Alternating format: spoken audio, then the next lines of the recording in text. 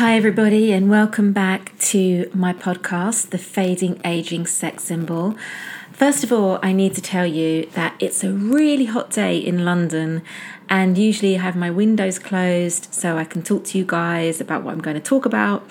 But today it's so hot, so you will probably hear cats screaming, kids screaming, bikes screeching, and about 5 minutes ago there was a Uber cyclist having an argument with a pedestrian who was then having an argument with a car. So maybe anything could happen. But what I want to talk to you today is something really light. So much is going on in the world, and I recently hung out with some friends and they reminded me of probably one of the worst moments of my life that I can look back on now with humour. But at the time, it was such an amazing moment that could have gone so wrong. So how it started out is a lot of people that follow me, and actually if you're probably listening to this, you do follow me on Instagram or Facebook, will know that I got the opportunity to go on tour with Julian's Auction House with the biggest Marilyn Monroe sale in history. It was incredible. There were so many items. It was the last collection of her estate. So they'd basically opened up the vaults and that was it. What you saw is what you were going to buy. There was no more. It'll only come up again if the sellers end up reselling it. However, sorry, I can hear some buzzing and I really don't want to record this again. Anyway, so I was honoured, and obviously David Gainsborough, who was one of the biggest collectors of Marilyn stuff, was selling his collection. He'd collected over years, and the estate was selling their last of what Marilyn Monroe had left to Lee Strasberg. And on top of that, we had the Happy Birthday Mr. President dress. So it's a big, big thing. So I'm on this tour and I get to go to New York, and Darren Julian informs me that I am staying at the Waldorf. Now, the Waldorf in New York, it's not a hotel anymore, but it was at that time, and I had a room there booked before I got on the Queen Mary back to England with all the Marilyn stuff. I was so excited. I landed in New York. I'd travelled upper class on Virgin, which completely was a waste of time for me because I was so excited about being in upper class. I never used the flatbed. The lady laid it out for me and I was just too busy talking to her about being in Virgin upper class. I was like, this is amazing. This is incredible. Like, the bed does this. So I never slept. And it's so weird. When you're in economy, that trip to New York seems to last forever. When you're in upper class, it seems to last like 1 minute and you're in it. We're landing now, great. But I enjoyed all the free champagne. I spoke to the air stewardesses all the way through the trip, I think, about how amazing it was. And it was fantastic.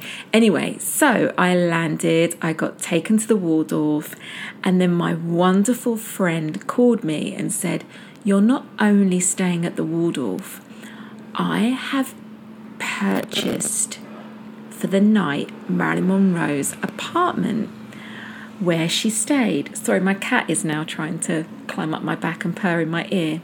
It's going to be the worst sound from one of my podcasts, but it's worth it because it's a crazy story. So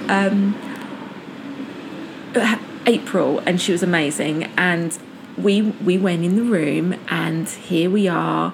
And then Scott Faulkner turned up, who, if you don't know, is one of the biggest collectors of Marilyn and actually purchased quite a lot of stuff from the auction that came up in Beverly Hills at the end of this tour.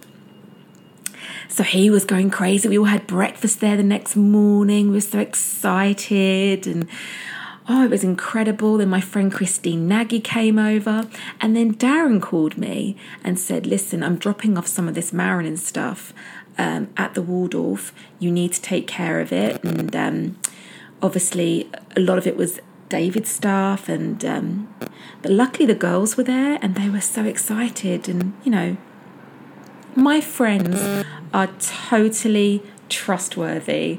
I've known these girls for years, and a lot of them have purchased Marilyn Monroe stuff in the past. They're not desperate for money. Not that people who are desperate for money are thieves, but you know what I mean. So we had the best time, and we're looking at all these Marilyn's original stuff and getting to look through diaries, sitting in Marilyn Monroe's apartment. This is the moment where I say, thank you, Jesus, for my blessings. Thank you, Marilyn. You're so blessed. So let's wind on. Darren comes and picks up all the stuff, takes it for the boat, so it's all secure, so it's all protected.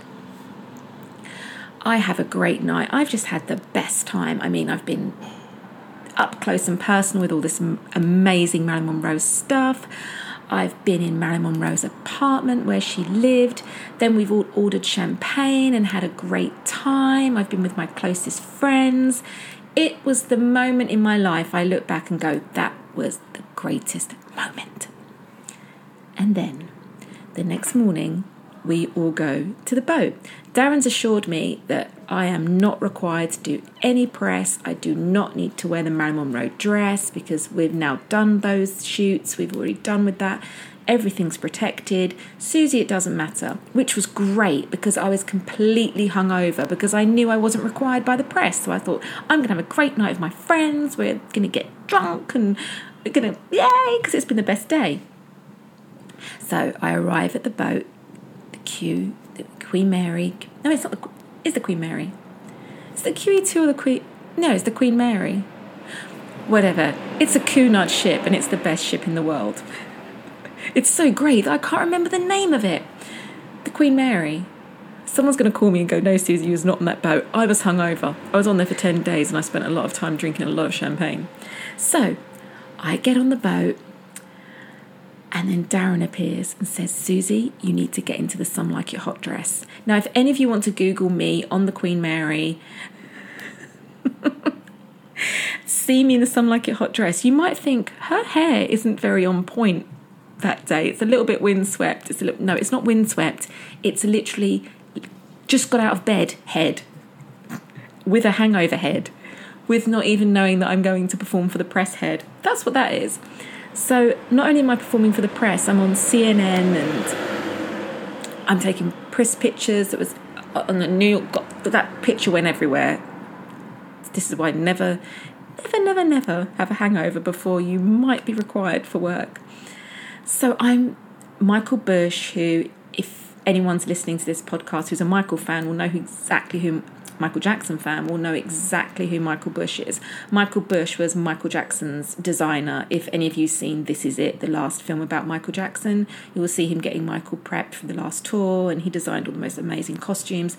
And Michael's ended up being Michael Bush has ended up being a really good friend of mine. Sadly, me and Michael Jackson weren't friends because we didn't know each other. I'm sure we would have been fabulous. We both love Chaplin. So me and Michael Bush is getting me dressed, and I'm in Some Like a Hot dress, which is still amazing to me to be putting on the dress that Marilyn Monroe wore in one of my most favourite scenes in Some Like It Hot, where Jack Lemmon tells her not to cry because no guy is worth it, and we've all been there. And she's singing I'm Through With Love. So I'm in this great moment, the press are waiting, and suddenly I get a tap on my shoulder from Darren Julian, who looks as white as a ghost and says to me, Susie, where's Marilyn Monroe's comb? What? What do you mean? What do you mean? Where's Marilyn Monroe's comb? I said, Marilyn Monroe's comb was in the bag that I gave you yesterday, and it's not there. Where is Marilyn Monroe's comb? Oh my God, my whole blood comes out of my body, through my feet, and probably God knows where it went. But I'm about to faint because, number one, I never saw a Marilyn Monroe comb. And number two, obviously, this bag and everything that we had in the hotel suite, I was the last person to see it, if I'd seen it, but I never saw a comb. I'm panic-stricken now. He's like, who's in the room with you? You need to call them. You need to call you. And I was panic-stricken, and there's no reception. We're on this boat about to drift off into the Atlantic. Mike was telling this story and I was just dying listening to it back, and it was just horrible. This moment was horrible. And I'm thinking, I've never seen this comb, and now it looks like I've stolen it, or my friends have stolen it, and my friends wouldn't do that because they're amazing. And I can't breathe right now. The press are waiting to take pictures of me, so I'm all flustered. And now I feel like a thief, even though I'm not. And my world's greatest day has now turned into the world's greatest nightmare. The press are waiting, but I'm having to make phone calls. I'm trying to get hold of my friends saying, have you seen Marilyn Monroe's comb? I mean, this is something that's worth, like, forget the money, it's so important. And my heart's racing, Michael's panicking, everyone's rushing around, looking through boxes. I want the ground to open me up and eat me because I've never seen this comb. And now everyone thinks that either I have it or my friends have it. I don't know what to do. I'm standing there and I'm frozen. I'm trying to get through to my friend. The phone starts ringing. I'm thinking, how am I going to say to my friend, excuse me, did you steal Marilyn Monroe's comb? How can we ever be friends again? And I know they haven't done that. I'm waiting. The press are staring at me from the far corner with their cameras waiting for me. I'm wearing Marilyn Monroe's dress, and if there's any sweat on them, God, it probably would be now. I'm thinking, please, Jesus, help me. You need to help me right now because I haven't seen this comb. I know my friends wouldn't do that. And this is horrible. And at that moment, I'm about to talk on the phone and my friend's about to answer. I get a tap on the shoulder. I turn around. It's Darren. And he says to me, Susie, we found it. They found the comb. I thought the greatest moment of my life was hanging out in Marilyn Monroe's suite, drinking champagne, looking at all of her stuff, wearing Marilyn Monroe's dress. All this amazing stuff was happening, but that's got to go down as the greatest moment of my life, where you feel that, oh my God, this Marilyn Monroe comb, the biggest auction, has gone missing, and I was the last person to see it, even though I never saw it. And they found it, and it was tucked inside the bag, wrapped up in tissue paper. And we'd seen the bag, we'd not seen that, but so that was, people said to me, talk on your podcast about wearing Marilyn Monroe's clothes and what it felt like, and well, there you go, here's a story from you that no one's ever heard before about wearing Marilyn Monroe's clothes and being exposed to her stuff and when it can go wrong. Well, guys, I hope you enjoyed that podcast. It wasn't that serious, but you might have heard some cats and some traffic, and probably wasn't the greatest sound, but I hope you enjoyed it. See you next time.